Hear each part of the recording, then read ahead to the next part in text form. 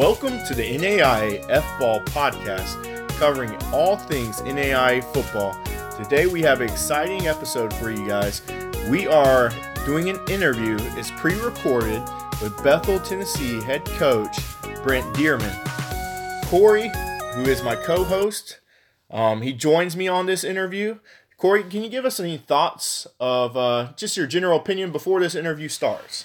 Man, I just came away from it just being real impressed by Coach Dearmon. You always kind of wonder who these coaches are, and you can learn a lot about who they are as people, not just coaches, by even in just a simple interview. And I just came away real impressed with Coach Dearmon, how personable he was, and how willing he was to take some time out of his busy schedule to talk with us. Corey, if you are a high school recruit that is looking for a place that would keep you and make you succeed for all 4 to 5 years that you're in that program, in that university, I would say Bethel, Tennessee is one of those places to go to. In the interview, guys, we hit on what makes them successful so far.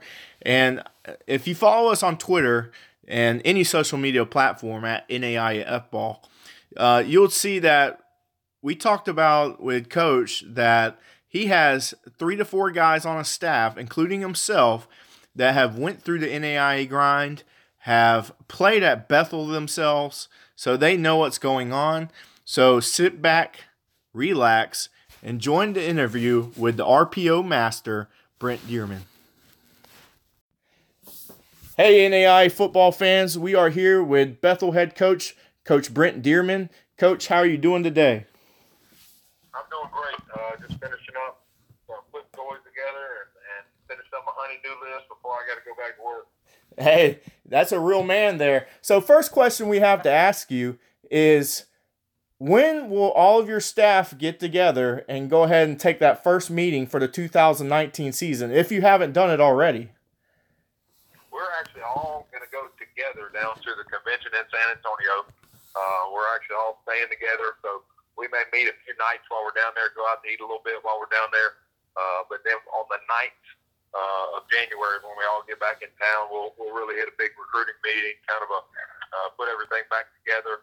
I didn't lose anybody off the staff, which is rare at college level. So going into year 2 with the exact same staff is just a blessing for me. So I'm looking forward to it. Well, that's awesome, Coach. One thing about the convention, I'm sure you're going to have a big folder. There's probably going to be a lot of people dropping off their resume to you. I know how that thing works. It's great that you haven't lost anybody on the staff. Are you thinking about adding anyone? If we could, I'd love to. My school actually opened up a couple extra grad assistant positions for us, so we were able to bring 2 of our senior players on board. So just having people around that care about Bethel means a lot to us. But you're always taking resumes. You're always planning for if you lose a coach. So some of those handshakes and resumes are going to get scored back just in case. Right. So, Coach, let's reflect on what's happened this past 2018 season. No one expected you guys to do as well as you did. You guys were basically the darlings of the Mid-South Conference by season's end. In retrospect, can you just give a little short summary of what your thoughts on this season? Just an unbelievable roller coaster ride of a season. You look at was able to come in first of the year and inherit a really talented football team that was hungry. Credit to our guys of how hard they worked. Got a phenomenal staff that came in and worked really hard. We got after it this off season in the weight room and the film room, and coming out of spring ball, I would not have expected a 5 or 6 win team. And you got guys that just continue to work hard, continue to work over the summer. Had a big win against Reinhardt early in the year that kind of got us rolling. Got the momentum going, and overtime win against Georgetown about 4 or 5 games in. Was kind of that second pillar that kind of was able to set up and fall for us, and then a huge win against reigning conference champion Lindsey Wilson on the road. So helped prepare the team to get that 10-0 regular season and win the conference. Just a an amazing season, and very blessed to be here. Right. So, Coach, you mentioned two games in particular. First one is the Reinhardt game, where Reinhardt, I believe at the time, was preseason top 5, coming off of a national championship game appearance, and you guys weren't even ranked. You go in, you surprise them, and you beat them. But the game I want to talk about and what impressed me with your team was the game against Georgetown. Basically a lights-out game, total offensive showdown. I felt like, to me, Coach, that was the point where everybody in McKenzie, Tennessee probably thought this team had character and integrity. They're going to slap you in the mouth, knock you in the mouth, and if they get knocked in the mouth, they're going to come right back at you. I think, to me, that was game of the year. Can you explain, and I want you to tell us about that last play where Georgetown goes for 2 and misses. I have video of that on my phone of the excitement. Can you tell me more about that? You know, just the whole game in general. You look at it early in the game, we're down 14 points. They get a tip ball interception where we're backed up in the red zone, and our defense does a heck of a job getting the stop, getting the turnover down there when Georgetown could go up 21 on us. And I think our team responded to that adversity really well, which kind of defined us, which was a character-building moment for us this year. And we went, actually, if you go back in the game, we do a fake field goal earlier in the game to go for 2 when we got a lead. Georgetown is trying to chase those points a little bit later, runs their 2-point conversion play and actually scores to tie the game. And then when we get to overtime, Georgetown tries to go for 2 for the win and runs the exact same play that they had run earlier in the game. So if we didn't go for 2, if we weren't able to pull out the fake field goal in the game, we don't see that play, and they probably score on us there in overtime. So great job by, we've got all-conference middle linebacker Dearmon was able to recognize the formation, recognize the play, makes a stop at the line of scrimmage. So big-time play for us, kind of set, like you said, it set the tone for our season, make people open their eyes to Bethel about halfway through the year there. Coach, you talk about Jeremy Ballou. He's coming back next year, if I remember correctly, along with yes sir, along with a couple of D linemen that are havoc makers, Jeremy Johnson and Chris Beavers. Can you talk about that trio here a little bit and what they accomplished last season? We're really excited about what we got coming back on the defense side of the ball. We had 2 seniors in the secondary and 1 senior linebacker, but with your all-conference middle linebacker come back in Jeremy Ballou, we did not play a senior defensive lineman this year. And I thought the strength of our defensive side of football was our D-line. So Jeremy Johnson led the conference in tackles for loss. Jeremy Ballou, he's at the top of the league every single week in tackles in the game. Chris Beavers is great off the edge to create havoc on 3rd and long. But then you've also got Hicks on the inside, interior D lineman. Keyshawn Brummett is probably our most explosive D lineman on the inside. All those guys coming back next year. So, this past year we had an explosive offense that we felt like we could score at any moment. Next year we're going to lean more on the defense than we did this past year. So we're really excited about those guys. I want to touch on that, Coach. Your defensive line is probably the best well-kept secret, until the year started progressing. I think, going back, I don't have it in front of me, I'd like to say almost every starter was an all-conference Bluegrass Division player. But they're coached by Michael Jasper, and I've had my personal run-ins with Coach Jasper in Montgomery, Alabama back in 2010, and he wasn't very kind to me, Coach. So I'm going to tell him that I want to get back with him because he crushed me when I was in a Faulkner Eagle uniform. But we can set up a meeting between you two if we need to. Hey, just make sure his hands are tied behind his back or something.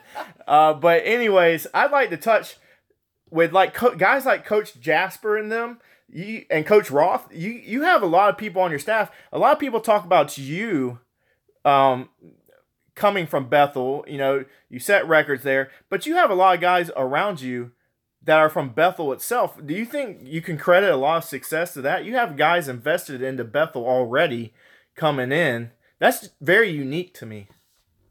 Absolutely. We've got 3, including myself as 4, but I've got 3 assistants that played at Bethel. Were great players at Bethel, with Coach Ross being a punter at Bethel. Does our special teams, Coach Jasper being a D lineman, played a little bit on offensive line at the end of his career as well, played in the NFL, and then Coach Springer, our co-DC, played defensive back for Bethel as well. So to have our players, to see guys that have done it, have ate that dining hall, have lived in those dorms, that have laid the foundation for our program, it's a little bit more respect out of our players, I believe. And you guys know at the NAI level, when you as a player realize that somebody else has done this, somebody else has sweat, have got their blood and sweat on that field, and in that weight room, you respect those guys a little bit more for it. Right, Coach, and I agree. And we were talking about recruiting before we started the recording here. But as far as recruiting, I would imagine that kids coming into McKenzie to see you guys, and I kept up with you guys all throughout the season, and you guys did a first-class act on how you guys hosted these recruits. But I feel like you guys earn a lot of respect to these kids and families, saying that you've been there just like you said. So kudos to that. I want to go back and talk about some of the players that were all conference. I know my co-host Corey, he wants to talk about your quarterback that's leaving. I'm going to let him take the floor. Yeah, you've got your quarterback Sam Castronova. That was a senior this year. Talk a little bit about his legacy and also what you've got coming up from behind him. I know you got a junior quarterback, Nolan Chalbe, there that played a little bit for y'all this year. But talk about Castronova's legacy and Chalbe a little bit for me. You know what Sam was able to do for us is bring a leadership to our team. You know, the style of offense that we run provides the possibilities for a quarterback to put up big numbers with the RPOs, with the downfield play action passes that we have, with the quarterback run game we do. So we knew he was going to have a big year. We didn't know how great of a year he was going to have. We didn't know that, he didn't turn the ball over, which is huge for us, is not having the interceptions, not being high, not having the fumbles. And he stepped up big time role for us, but his biggest impact he made was in a leadership role. He's a son of a pastor. So everything that he provided for us in the locker room, everything he provided for us at practice, he was just a coach on the field. Once we got about mid-year, and he started really understanding the offense, understanding what we were trying to do, he could coach guys up while we were at practice. He could coach guys up in the game. So we're going to miss that. But on the flip side of it, Nolan Chalbe had packages this year. Nolan would play about 10 or so plays a game because we tried to get him some good reps, good experience this year. Actually, Sam in the first game had a big turnover early in the game. I thought he went playing up to par, and Nolan actually played the entire second half against Reinhardt in a big game early in the year. So we've got a backup quarterback that's stepping into the start role that played meaningful snaps this past year and actually had a really good completion percentage, had a really good passer efficiency. So we're looking for him to just continue what Sam left, that big impression Sam left this past year. Right, and something you talked about, and we're excited to see where your passing game goes, but for your RPO coach, what percentage of your play calling do you think it is as far as run to pass ratio? Run to pass, we're about 55% run, about 45% pass. And, those percentages, it's great when you do RPOs because it could be either one. So defenses doesn't get a high run pass percentage because any play could be a pass, any play could be a run. So we try to, we're calling RPOs to run the ball. My dad was an O-line coach, and I know that you win games by running the football. So we're not calling RPOs to hurt people pass. We're calling them to get numbers in the box for the run game. And our quarterback's responsibility is to make sure the numbers are right in the box. Yes, sir. One player I want to talk about, and I don't have the roster in front of me, and I apologize if I butcher his name. But your H-back this year was very unique to watch during the games. You had like 6'5", 270 pounds, Devontae Jimenez. I'm sorry if I butchered that name, but that guy was Yes. massive in the backfield. And for your offense, you have those split and stack sets in the backfield, but him pulling around, that was a load for defenders to watch out for. And he was a all-conference player as well. Yes, he was all-conference and ended up making second-team All-American. Everything we were able to do on offense, Sam gets a lot of credit. We had a stable of running backs that get a lot of credit. But Devontae is the biggest reason why we were able to put up the points we did because of his versatility. He could look like a pulling guard on counter plays. He could kick out ends on power.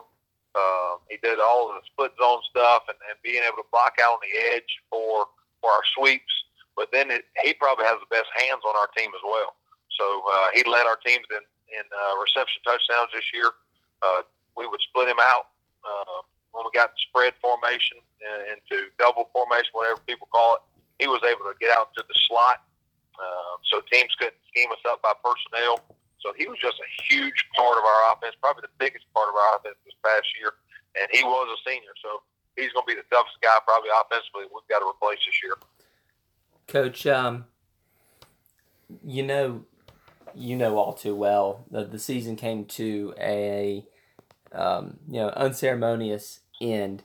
What do y'all do now that you're not the secret, the dark horse in the bluegrass? What do you do to take the next step to advance and get to Grambling this year? The big thing we talked about that we're going to go into this off season is making sure our guys stay hungry. We had a hunger in the spring. We had a hunger going into August, and we don't want our guys to get complacent.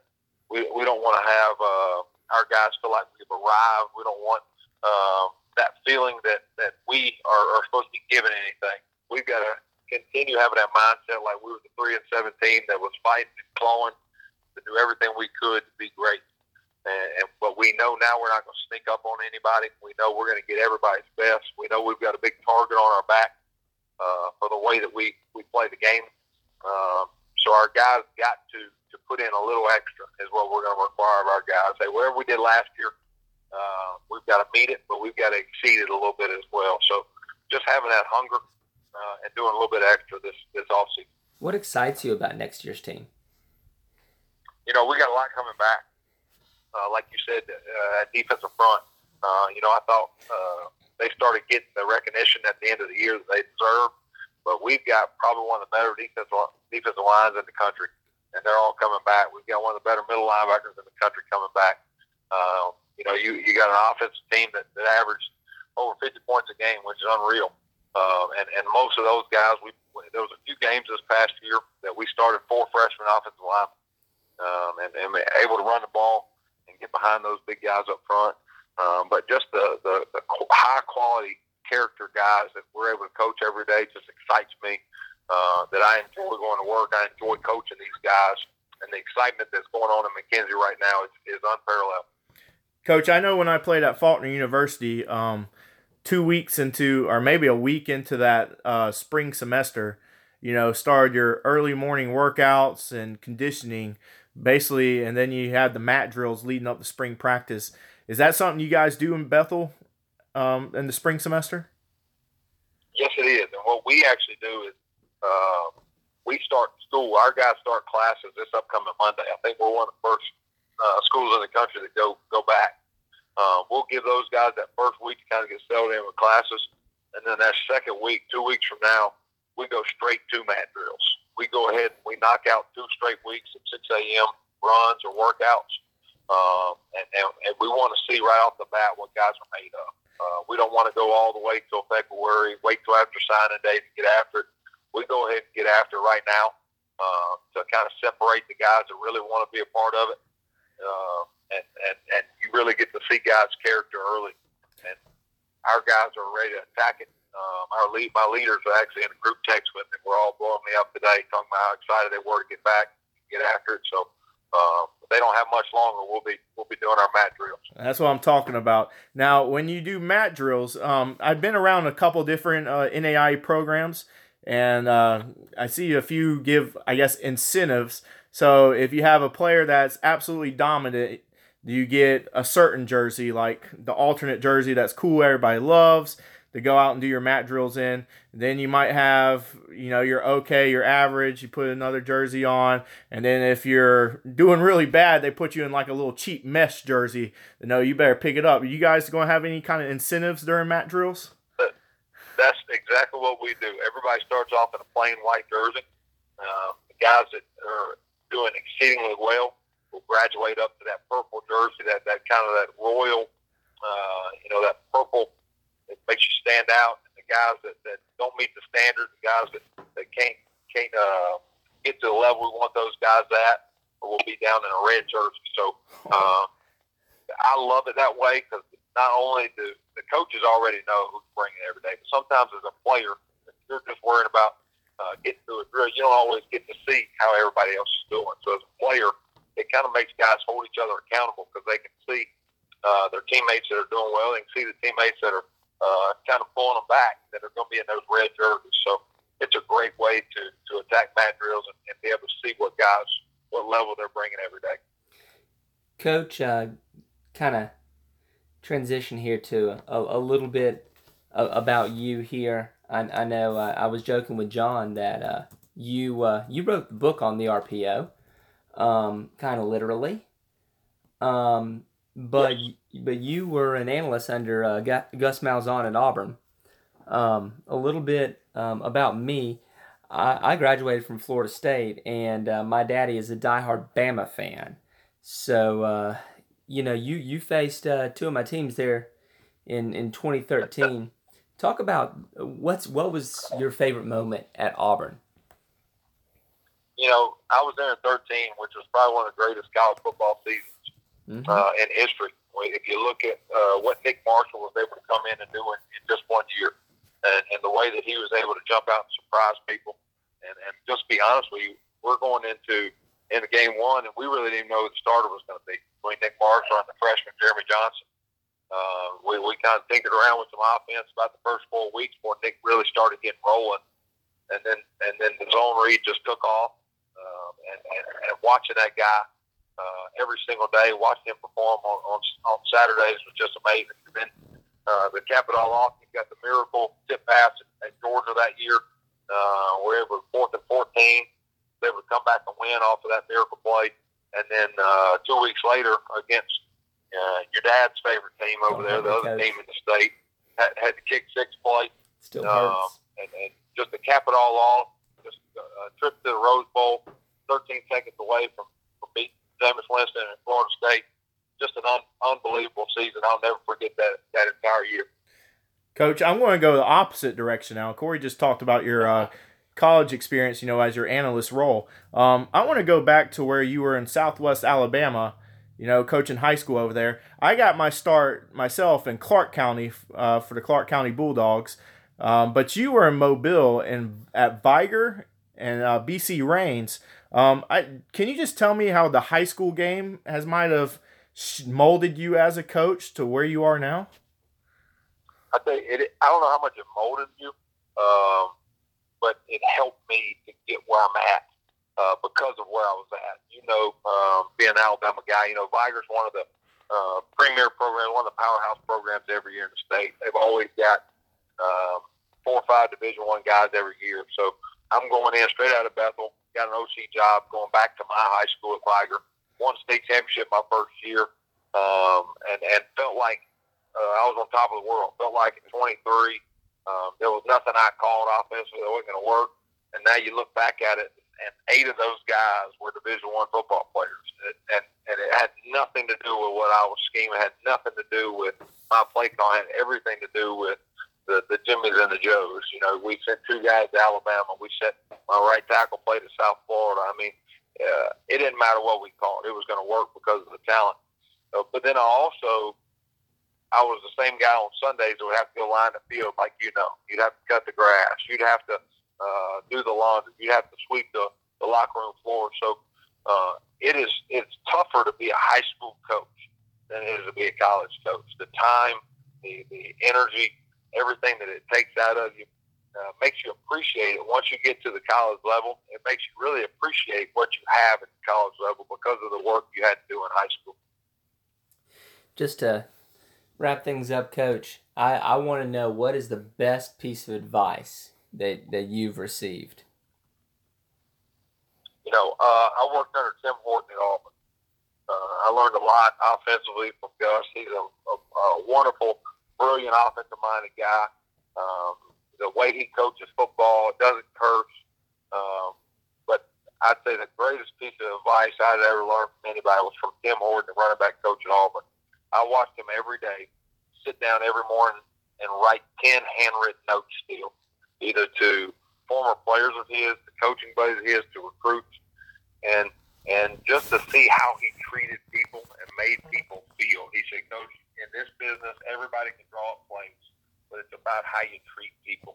And I tried to take that, I tried to run with it. That's why we see us doing the things the way we do here in our recruiting, of how we treat families when they come on campus. We try to do things at a Division I class level with our social media, but we want to make people feel great. We want to make people feel loved and appreciated, and that's something I learned from Coach Tim Horton at Auburn. Right. And so, Coach, and this is the last little spill I'm going to give, and then we're going to let you go back and enjoy your family for the next couple of days. I think what you just said of making people feel good, feel special, and you just said like having that basically a Division I mentality, especially with the social media, and I believe Coach Roth is responsible for that.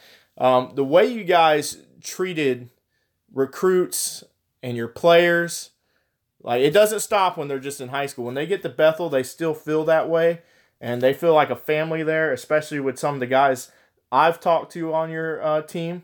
So that's great to hear. I'm going to end with just one simple question, Coach. In 2019, how many times are we going to see Mid-South opponents that play side linebacker or backside linebacker scream up for the zone, and then you throw that pop pass right over them? I tell you, I don't know how many times we'll see that. I'd rather them play the pass first. I'd rather them backpedal and then us hand the thing off. That's actually what makes me more excited. That's a physical mindset, Coach. I like that. Absolutely. I like that running back getting 7 more than I do the chance of throwing that pass off of it. So we're just trying. I hope we soften people up more in 2019 and get them coming downhill. Well, Coach, I really appreciate your time with us today. I hope that we can get back with you after signing day or even before then. But you guys that are listening to the podcast, you need to go ahead and check out his book, The Evolution of the RPO, and you need to watch out for the Bethel Wildcats. Coach, I appreciate your time today. Thanks, Coach. We appreciate everything you guys do for NAIA football. Yes, sir. Thank you. So that concludes the recording with the interview with Coach Brent Dearmon. Corey, before we transition on, I believe that interview says everything in itself and all the information needed. I don't think we need to be redundant or anything, but I do want to get your last opinion on that interview and what all happened in it, and one thing you might have taken away, and then I'll give my one thing. Honestly, I'm always a huge fan of the different colored jerseys during spring and fall ball. That separates the men from the boys right there. And I tell you what, if you were to slap one of the "you're not performing" jerseys on me, I'd have to go out there and give it my all next practice. I couldn't stand to let down my brothers like that. Yeah, I totally agree with that. So if you missed it in the interview, Coach Brent Dearmon puts the non-performing players in that red jersey and his highest performing players in the purple jersey. For me, my one takeaway was how excited his players are to get back at it, to build off that 10-0 undefeated regular season that ended in a way they didn't like in the playoffs. So I'm eager to see what happens there. And I'm also eager to see that if he can stay with his hopes of being a more run-heavy team this year and less pass, and see if teams will stack that box on them and hopefully be able to run through it. I'm very interested in that. Now, transitioning on before we close this podcast, Corey, you have some news of the Morningside head coach. What happened there? Yeah, so Coach Ryan was named the NAI representative for the American Football Coaches Association. For those that don't know, this is a very prestigious board of trustees. He joins such coaches as Gary Patterson out of TCU, Pat Fitzgerald of Northwestern, Bronco Mendenhall out of Virginia, David Cutcliffe out of Duke, and Dan Mullen out of the University of Florida. So I mean, this is just this is a big deal. I mean, this was an organization. John, you know who one of the founders was Amos Alonzo Stagg, one of the best coaches to ever do it. Right, and that's absolutely royalty. So, guys, if you don't realize what Corey's talking about, we're talking about the AFCA here. This is where the NAI names their own All-American teams, but the AFCA names All-American teams for every division. It's very prestigious and honorable to be a part of it. Right now, as we're recording this podcast, they are having their convention in San Antonio where every coach of every league division meets up, collaborates, and some are looking for jobs. So that's a huge networking possibility there. Now, Corey, before we end it, I heard a rumor from somebody in your household that we are having another podcast interview from another playoff contending coach. Who would that be? That's going to be Coach Schumacher out of Concordia. I'm super excited about this. I love picking the brains of guys who are performing at the highest level, and I look forward. I really want to interview all of the 16 guys that were that made the playoffs this year. Concordia, of course, ended their season with a 54-38 loss to the runners-up Benedictine, and so I'm looking forward to asking about it. It looks like Coach Shu, as they call him, is bringing back a lot on offense, including his quarterback, Roger Engel, and his running back, Joe Connor. Those are both rising seniors next year, so I'm real excited to hear him talk about what's coming back. Right, I'm very excited about that, and I'm very excited to pick the brain of him with his offensive line techniques and that power blocking that they have.